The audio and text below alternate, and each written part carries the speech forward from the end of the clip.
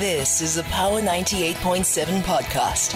Now we're talking. Subscribe to Power 98.7 podcasts in iTunes or wherever you get your podcasts. There's more on power987.co.za. So when we talk about social ills, truly one of the most challenging to get out of when you're striving to start your life is debt. Now, the Portfolio Committee was briefed by the Minister of the Department of Higher Education and Training on the state of readiness for the 2024 academic year. This meeting concluded the series of meetings held with stakeholders across the sector. The DG outlined the areas still considered to be hotspots by the department, one of them being that student debt remains at plus 16.5 billion rand. And on the ongoing problems presented by NSFAS, it experienced a shortfall after the 2023 academic year, a shortfall of 1.1 billion rand. Now, considering the 10% budget cut for the 2024 academic year, it's projected to be 5.5 billion. In this conversation, we explore how student debt triggers a cycle of challenges for students who often then resort to more debt for education or during unemployment. Also, is there a correlation between youth unemployment and delayed financial independence affecting crucial milestones like home ownership and savings? If this is you in any part of your story, talk to me about acquiring debt, drowning in debt, getting out of debt, particularly if it was around that student debt for education, and some of the issues that you would like to raise around considerations made by the various departments. Here joining us is the CEO of PS Debt Management, Paulvia Shiburi, and you can call in as well on 0861 987 000. Paulvia, it's wonderful to talk to you. Hello. Hi, thank you so much for having me today. I really do appreciate this time of being here. What an important conversation to have. And I wonder maybe we start with your thoughts on the 2024 budget, particularly the budget cut for this academic year, and what impact you foresee this having. You know, one thing that I would say is that when we look at the budget, you mentioned that currently we are having 16.5 billion, and that is worth of debts that's owed.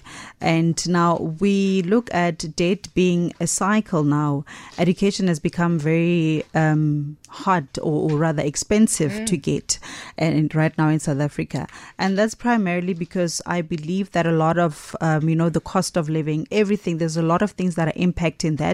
And a lot of parents don't have enough money, to take their kids to school.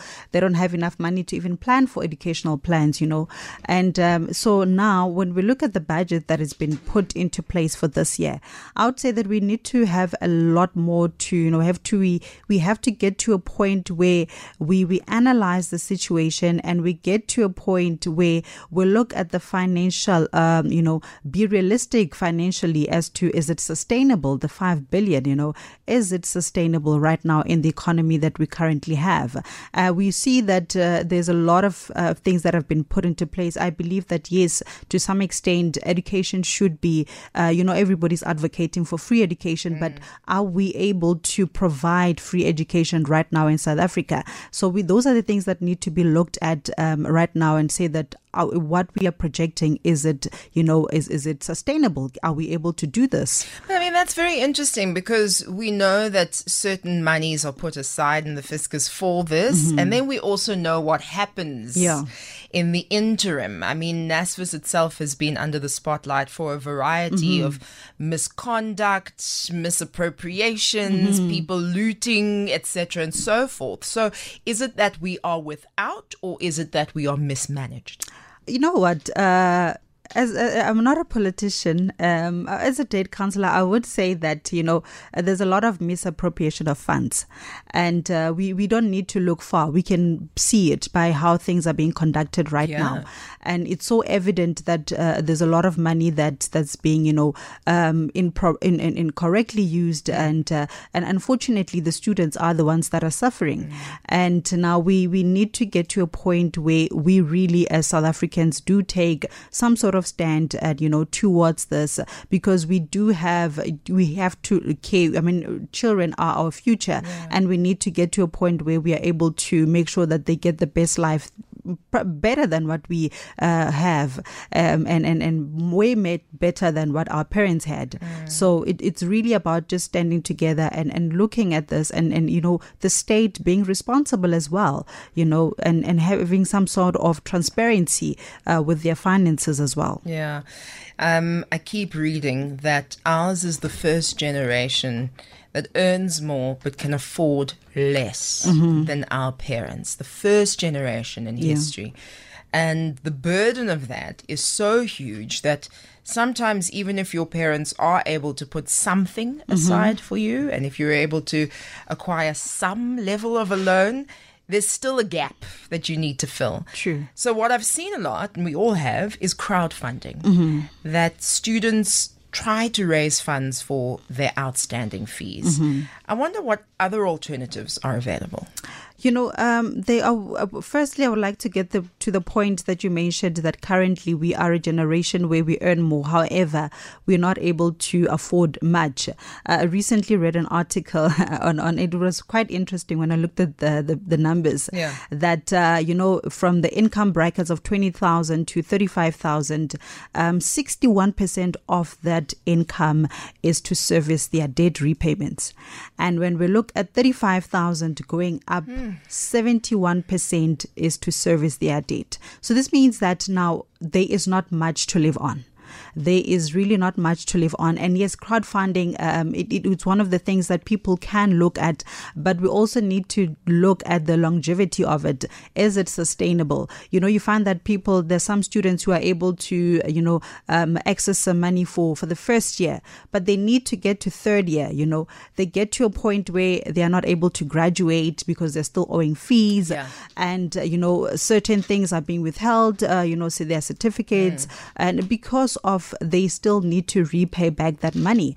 And now after the 3 year of working so hard and trying to better yourself, then you are now faced with another challenge of unemployment. Now it sort of takes us back. Now when I take out that student loan and look at the higher rate of unemployment, is it really worth it to, you start to think twice. Is it really worth it to take out that student loan and be educated, but then again end up unemployed and with the debt that I still need to pay of the student loan?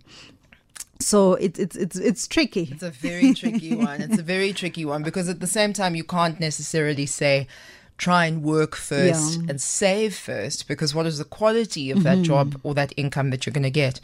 True. Can I circle back to something that you just mentioned? In those two income brackets, it's over 50% of people's income goes to servicing their debt. Are we over indebted? South Africa is over indebted. South Africans are over indebted. I remember last year when we looked at the stats, we, as debt counsellors, we do have our own states that we also conduct as well to see how many inquiries have been made throughout the year. And you'll be surprised that just above half of the population is over indebted. And now, a funny thing is that when we look at those two income brackets that I've just mentioned, when we saw that 42% of the two income brackets goes towards unsecured debt. Now, by unsecured debt, we mean anything that has, there's no collateral towards it. So this is like your credit cards, your loans, overdraft, and so forth. And a lot of people are, when you look at the number of things that people are owing, there's not even, you can't even say it's all for home loan. Home loan is a very low percentage. Right. Very low percentage. Mostly it's just about, your personal loans, overdrafts, credit cards, revolving credit plans, store cards, you name them all. So what does that say about how we regard money, A, our needs, B, and the almost willy-nilly use of debt? No. Let me not blame the consumer. The availability, the ease at which we are given debt. I mean, that's so true. one of the things that we do as debt counselors is that we investigate reckless lending, but we to get to a point where you actually prove that this was reckless lending, it's also very tricky as well, because both consumers and credit providers don't make it easy for us. We request, documentation to see how the assessment or the initial assessment was done, but you find that as well as consumers, we do not disclose all of the things that we are paying. There's some things that, yes, are deductible on payslip or we can easily visible on bank statements, but the other things that we still pay for that that are not disclosed in early stages. But I would say that the easy accessibility of getting a loan or getting credit, it's really alarming. You may find that you've got certain accounts with Bank A and they just randomly call you one day to say that, hey, you qualify for 50,000. And now the thought of that 50,000, you're thinking, okay, I can take it and use it for something else, but you really don't need it at that time, nor can you afford it at that time. So you then take it out with the hope that, I'll find a way to repay it. If they call me, that means I can afford it. But you can afford it, based on the criteria that's being used, but not necessarily with reality. I mean, once you've burnt your fingers a few times, and you've got the knowledge, I mean, these are the things that we're still falling prey to. So even more so, imagine a young person who for the first time is thinking about getting some debt or, being exposed to these things. I mean, let's talk about some specific strategies, things to think about before entering into debt for education. First things we need to look at, I would always say that recently I read an article that says that when it comes to education, there are certain industries, or if industry is the right word, that, one can look at, everybody is going for the same thing nowadays. We're all studying the same thing, but there's certain professions that really actually are not really given attention to, such as agriculture. Everybody wants to do, it's either you want to be a doctor, you want to do accounting. It's those are the primary ones that you currently have. But there are certain professions that people can still go to, study for, and they're able to obtain, a job easier as compared to other professions. And these are some of the things that we need to look at. I know it seems like, but I'm not doing what I want to do. I'm just going for the second option and not going for what I really want to do. But sometimes I would say that it does help, because remember that right now we're facing such a huge percentage of unemployment that even after obtaining that degree, that diploma, you're not guaranteed employment. So how about maybe look at different options that you can you can go for. In terms of studying, they normally, when you apply, they would ask you for the first option, the second option. Maybe a lot of consumer students can try to look at that and see what can I do that's closer to that is not deviating from what I initially wanted to do, and then how can I plan for that? And again, student funding. We noticed that with a lot of these commercial banks as well, they do give out. However, they also have limits to how much they can provide. Are you talking about loans? Yes, commercial loans, and then commercial banks, and so there's so much that they can also only do. And also remember that it's not just about the tuition. There's also accommodation. There's also food. All these things need to be put into consideration when you take out a loan. If the tuition it's 80,000, you need about 150. To make sure that you cover accommodation, cover transport, all those things. And, it's become hard. It's become hard for South Africans to just live, a normal life. Going to school has become so expensive. And, but I believe that we need to get to a point where we are able to stand together. And because I believe that the funds are there, they're just being misappropriated. The number to dial is 0861 987 000. Take me back to your tertiary days. Let's talk about debt. Debt for education. or debt during unemployment, or even debt that you incurred during your time in education. I've told that story on a regular basis about the clothing shop that came to our university and offered us credit. And then I took it and I shopped, and I took it and I shopped, and I never paid anything back until I was in massive, massive debt at the time. And what a wake-up call that was to me at that time. And fortunately, it was something like 1,800 Rand rather than 82,000 Rand. Yeah. So talk to me about, your experiences. I'd love to hear from you on 0861-987-000. Earlier, you had mentioned in the pre-planning phases as guardians and parents, educational plans for our children. I hear a lot of criticism about education policies, policies that are created. All the different banks, all the different, institutions have these policies. Tell me what your thoughts are about them, and then also what would a better alternative kind of savings function be? When it comes to educational plans, as a debt counselor, we have like certain limits to, educating on that. However, what I believe is that with every educational plan, there is pros and cons. We need to understand what the pros are, what the cons are before signing into that. And remember that this is an educational plan. It's not necessarily to make you, become rich. It's just for the education to say that, you're putting money aside, and then maybe after 18 years or 21 years, 18 years rather, you can go back and, claim that money back. But how many, I believe that they do work. However, we do need to understand what we're getting into, because you find I've seen a lot of criticism about that as well, to say that, no, but they don't work. I only got 42,000, whereas I've been paying for 10 years or 18 years, whatever the case is. I believe that there is some sort of stipulations in the contract that you're signing, or any agreement that you're having. Look at the agreement, understand the agreement, and remember, just like with your normal policies as well, whether it's a life cover, whether it's a funeral cover, we do have a lot of, we do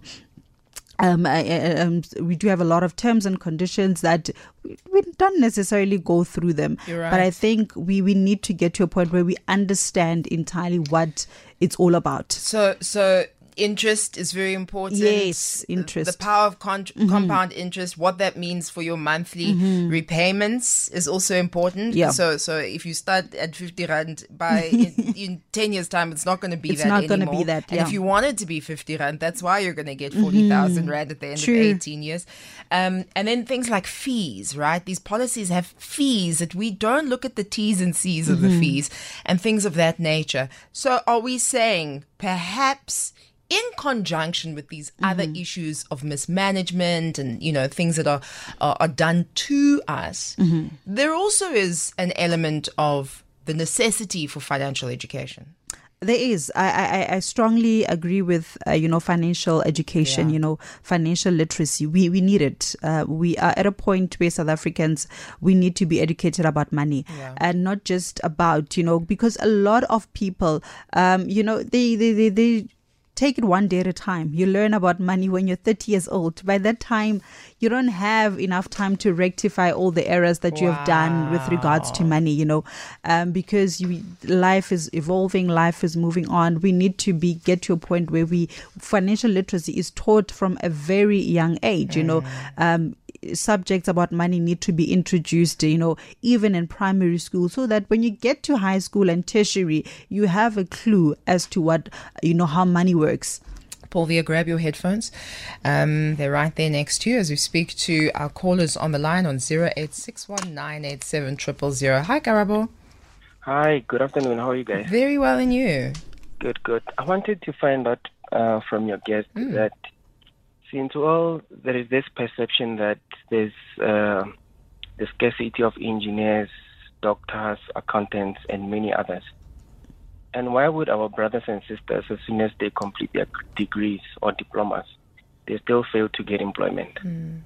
That's question number one. And number two, I so wish that our education system could be transformed in a sense that when you are in tertiary or even at high school level, they should start teaching people about being entrepreneurs. Because now we learn the theory all the way, and that theory we take it over to tertiary, and still we don't apply it at our workplace. So it's something that I feel it's not well structured, because I can imagine having to spend, let's say for an example, I just took my daughter to Cape Town now. I'll be spending about 200,000 a year. That's her fees, her eating, tuition, accommodation. Then after 4 years of degree, I would have spent over, let's say, 800,000. Hey, just imagine that money could have invested on opening a franchise that could be giving money, or even for herself, for that matter.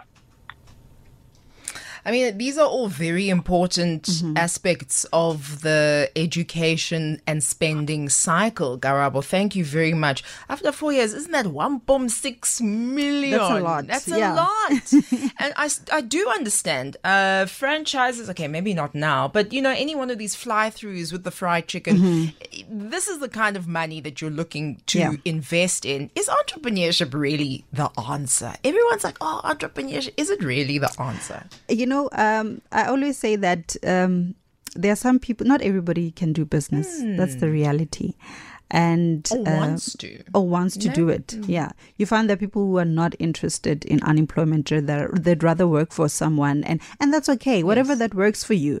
And but what I'd say is that I agree with what he mentioned, that can't entrepreneurship at least be taught at school as well, because these are some of the things that we need to be taught about. Even as entrepreneur, you start to learn a lot when you're actually running a business, and then that's when you realize that I don't know much. Maybe I probably should have done 1, 2, 3 at a later stage, but I would say that what works for you, it's the best, not entrepreneurship will work for everybody, but we need to get to a point where we are taught financial literacy, because that is something that we come across in life. Everybody we all learn about money. We need to, it's a daily thing that we use. How about we just invest more in it and, look at how money can be, how you can handle money, how to deal with money, and not necessarily from an accounting perspective as well, because personal finance, that helps go a long way, because when you're able to have all these this knowledge when it comes to financial literacy, we are able to plan better with everything that we do in life. Absolutely. And not to rubbish the point, Garabo, about entrepreneurship. I think that there's a lot from entrepreneurship that even if you're climbing the corporate ladder, absolutely will help how you structure your finances, how you structure the way that you interact in the work environment. So I agree with you 100%. My age-old question, Fano, what is in the curriculum in LO? What do they teach in LO? Is that not part of LO? LO teachers, stand up. Come and tell me what it is, because we often hear this about what happens in school, and I'd love to know how it is being introduced. Okay, we have run out of time, but I think what I'm going to do is keep you for a bit, if you don't mind. Let's find out what's happening in the headlines, and then we've got another question via voice note, and then we'll wrap up our conversation, okay? We've got CEO of PS Debt Management, Paul Shiburi. We're talking about tertiary students and the vicious cycle of debt. It's 1:30. Weekdays 12 to 3 p.m. This is Power Lunch on Power 98.7. We're in studio with the CEO of PS Debt Management, Paul Shiburi. And we're talking about debt management from a tertiary student point of view.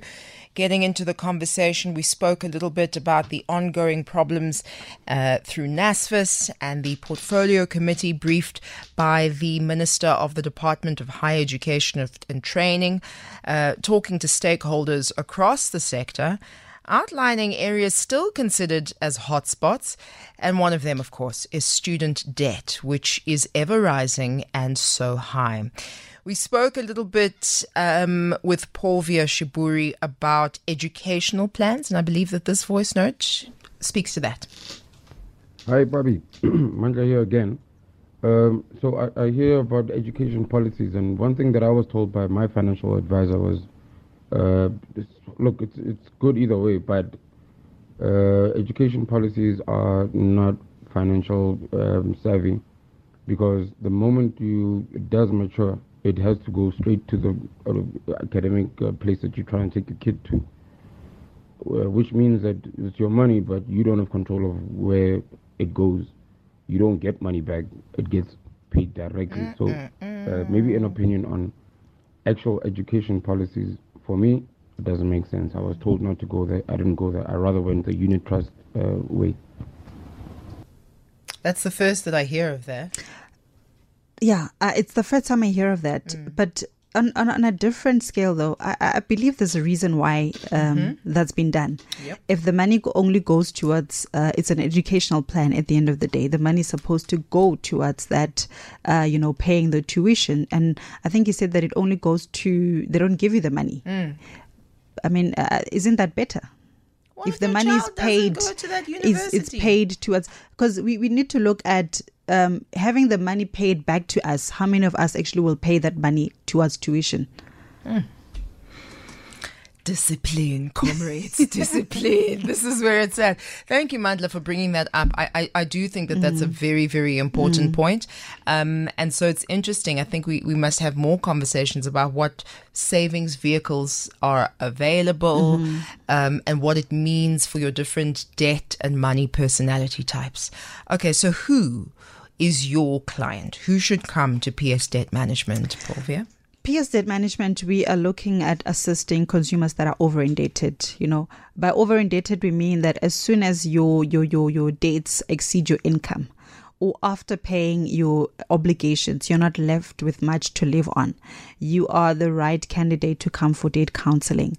Because what we do with debt counseling is that we just, put all your installments together, make sure that you are able to pay back your debt obligations while at the same time being able to live and still be able to maintain, a healthy lifestyle. Also, if you are also in arrears, we also safeguard your assets from being repossessed.